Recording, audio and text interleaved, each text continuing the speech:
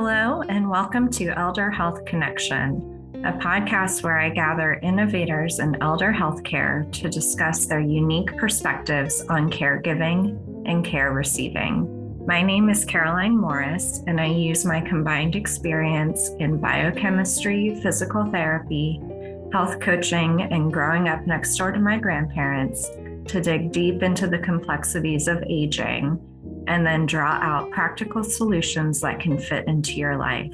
I record this show from my home in Alexandria, Virginia, sometimes with the input from my dogs, Benny and Barry. Thank you for joining us today. Hello, and welcome to episode 38 of Elder Health Connection. I am Caroline Morris. And today we are following up on the previous episode we had with Brad Wenzel about making a plan when we're caring for our parents. There'll be a little bit different twist today. You'll get to hear some things that are going on in my life and how I am planning for my caregiving experience.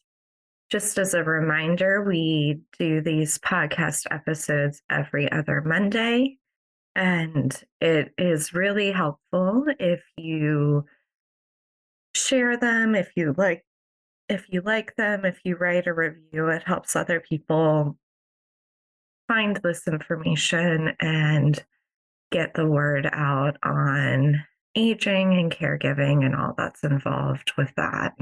So to get you all up to speed with what's going on with me, I'm in an interesting situation now where I've obviously been a professional healthcare provider for quite some time now, but I'm also about to embark on a personal caregiving experience. So I am pregnant. I'm in my third trimester, so I will be caring for a newborn baby very soon. And with pregnancy and postpartum, it's interesting where I'll be both the patient and the caregiver. So I've had lots of interactions with the healthcare system as a patient lately, which has prompted some reflections on that system and what can improve. And then it's bringing family caregiving into focus in a new way for me. I also have other adults in my life who are going through various health challenges where I'm not the primary caregiver, but I'm in a supportive role for them as well. So it's a lot converging at once. And I thought it might be useful to share with you how I've been thinking about it, how I've been preparing myself, and maybe you'll get some ideas as well. With all of these scenarios that I'm experiencing right now, none of them are a crisis scenario. So there is time to plan, there is time to think about it. The more abrupt changes that require caregiving, I think, require a little bit different approach. So today's episode will be more relevant for situations where you do have time to plan, often never as much time as we want to plan, but there is some space there to think about things and plan. So typically when I enter an unfamiliar or new situation, I start by educating myself. And so with pregnancy, with postpartum, with bringing a newborn into the world, I have been doing a lot of research and education to understand the various topics. And I think it's important to think about where we're getting our information. So I tend to research either in the primary literature, which would be the medical journals.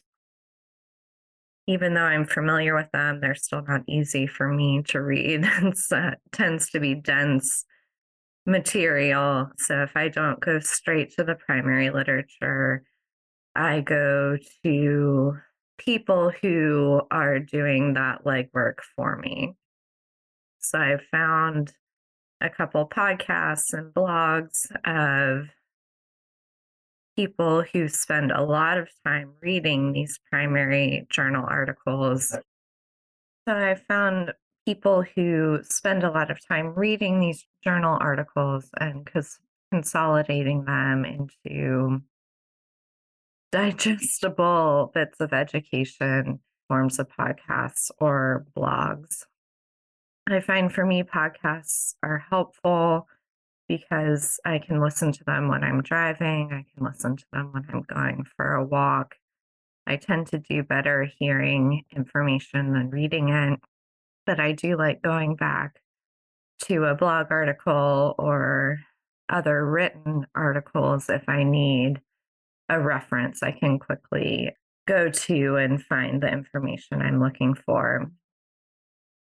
What I find most useful in choosing who I listen to is, again, people who are going to the primary literature, but also people whose delivery presents multiple sides of a topic and encourages me to think for myself and come up with my own solutions or choices instead of pushing one approach and saying it's the best or the only way to do something.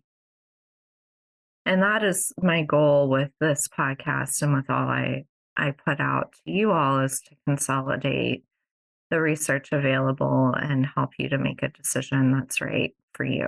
A lot of times I can go too far into research and then get myself into overwhelm.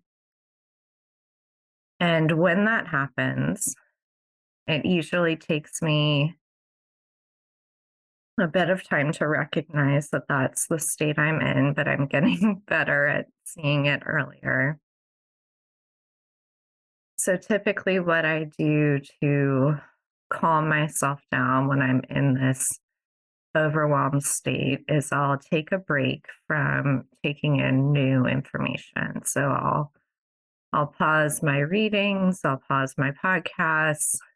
I will, when I'm in the car, I'll listen to the classical music radio station. So it's like literally no more words going into my mind.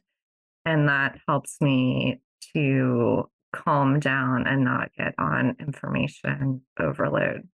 I have also experienced stress and overwhelmed just with the thoughts of everything to do to prepare and everything I'll need to do while actively caregiving, as well as feeling a very heavy responsibility for the outcomes of the caregiving. So I tend to put a lot of pressure and expectations on myself that I need to be the one to fix things, to take care of things, to make sure everything goes correctly. So I found myself lately returning to some more spiritual practices that I developed early in my career to help me cope with all of that. So a lot of this started when I was a young physical therapist working at the bedside in the hospital and covering the intensive care unit, the cardiovascular surgery unit, and the oncology units.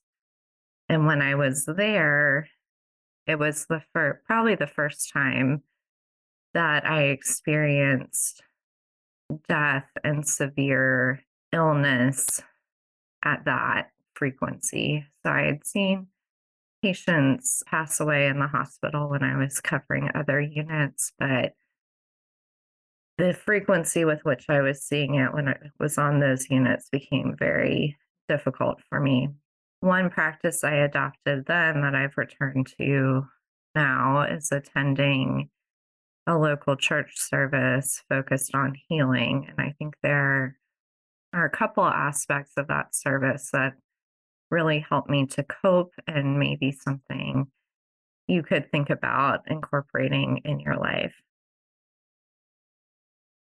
The first is it's just a very quiet, contemplative environment. So it's an evening service. The point really isn't to socialize there. You can tell that everyone there is there for their own reasons, to take care of themselves. So just the environment of that space is very conducive for reflection and healing. Another element that I found very helpful of that service is there is a lighting of candles that occurs during what's called the prayers of the people. What I found for me is that lighting a candle and placing it in that tray of sand where they're held becomes an act of externalizing my caregiving responsibilities. So when I light the candle thinking of someone I'm caring for and then put it down, it's a way for me of representing that it's not all my responsibility, that I can have a role in it, but I'm giving the full responsibility back to God. And that has helped to take some of the burden or the overwhelm off of me and allow me to have some space away from caregiving. The third aspect that I find helpful is there is a another portion of the service where the people can opt to go up to the priest, have the priest place their hands upon your head and receive a blessing.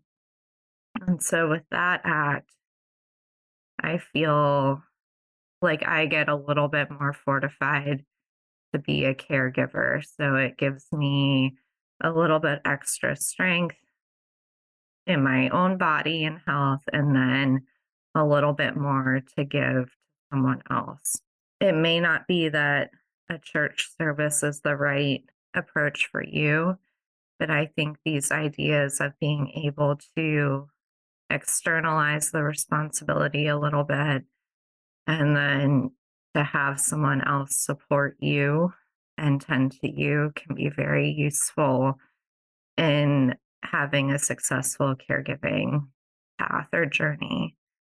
And what I've found for me when I can free myself that little bit when I am actively caregiving, I'm much more present.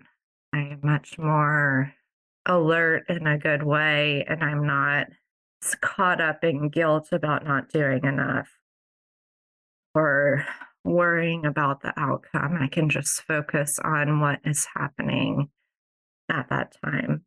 The last topic I want to mention in terms of preparing for an intensive caregiving experience is how we can disentangle ourselves from as many other responsibilities as possible. So to me, it feels like trying to go on vacation and the amount of work it takes to prepare to go on vacation, only amplified to a much bigger level.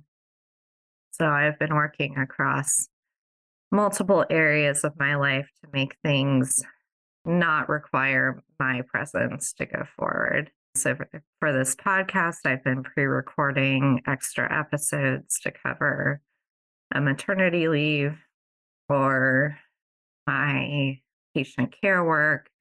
I've been finding coverage for my patients and developing a good transition plan so that they're well cared for in my absence.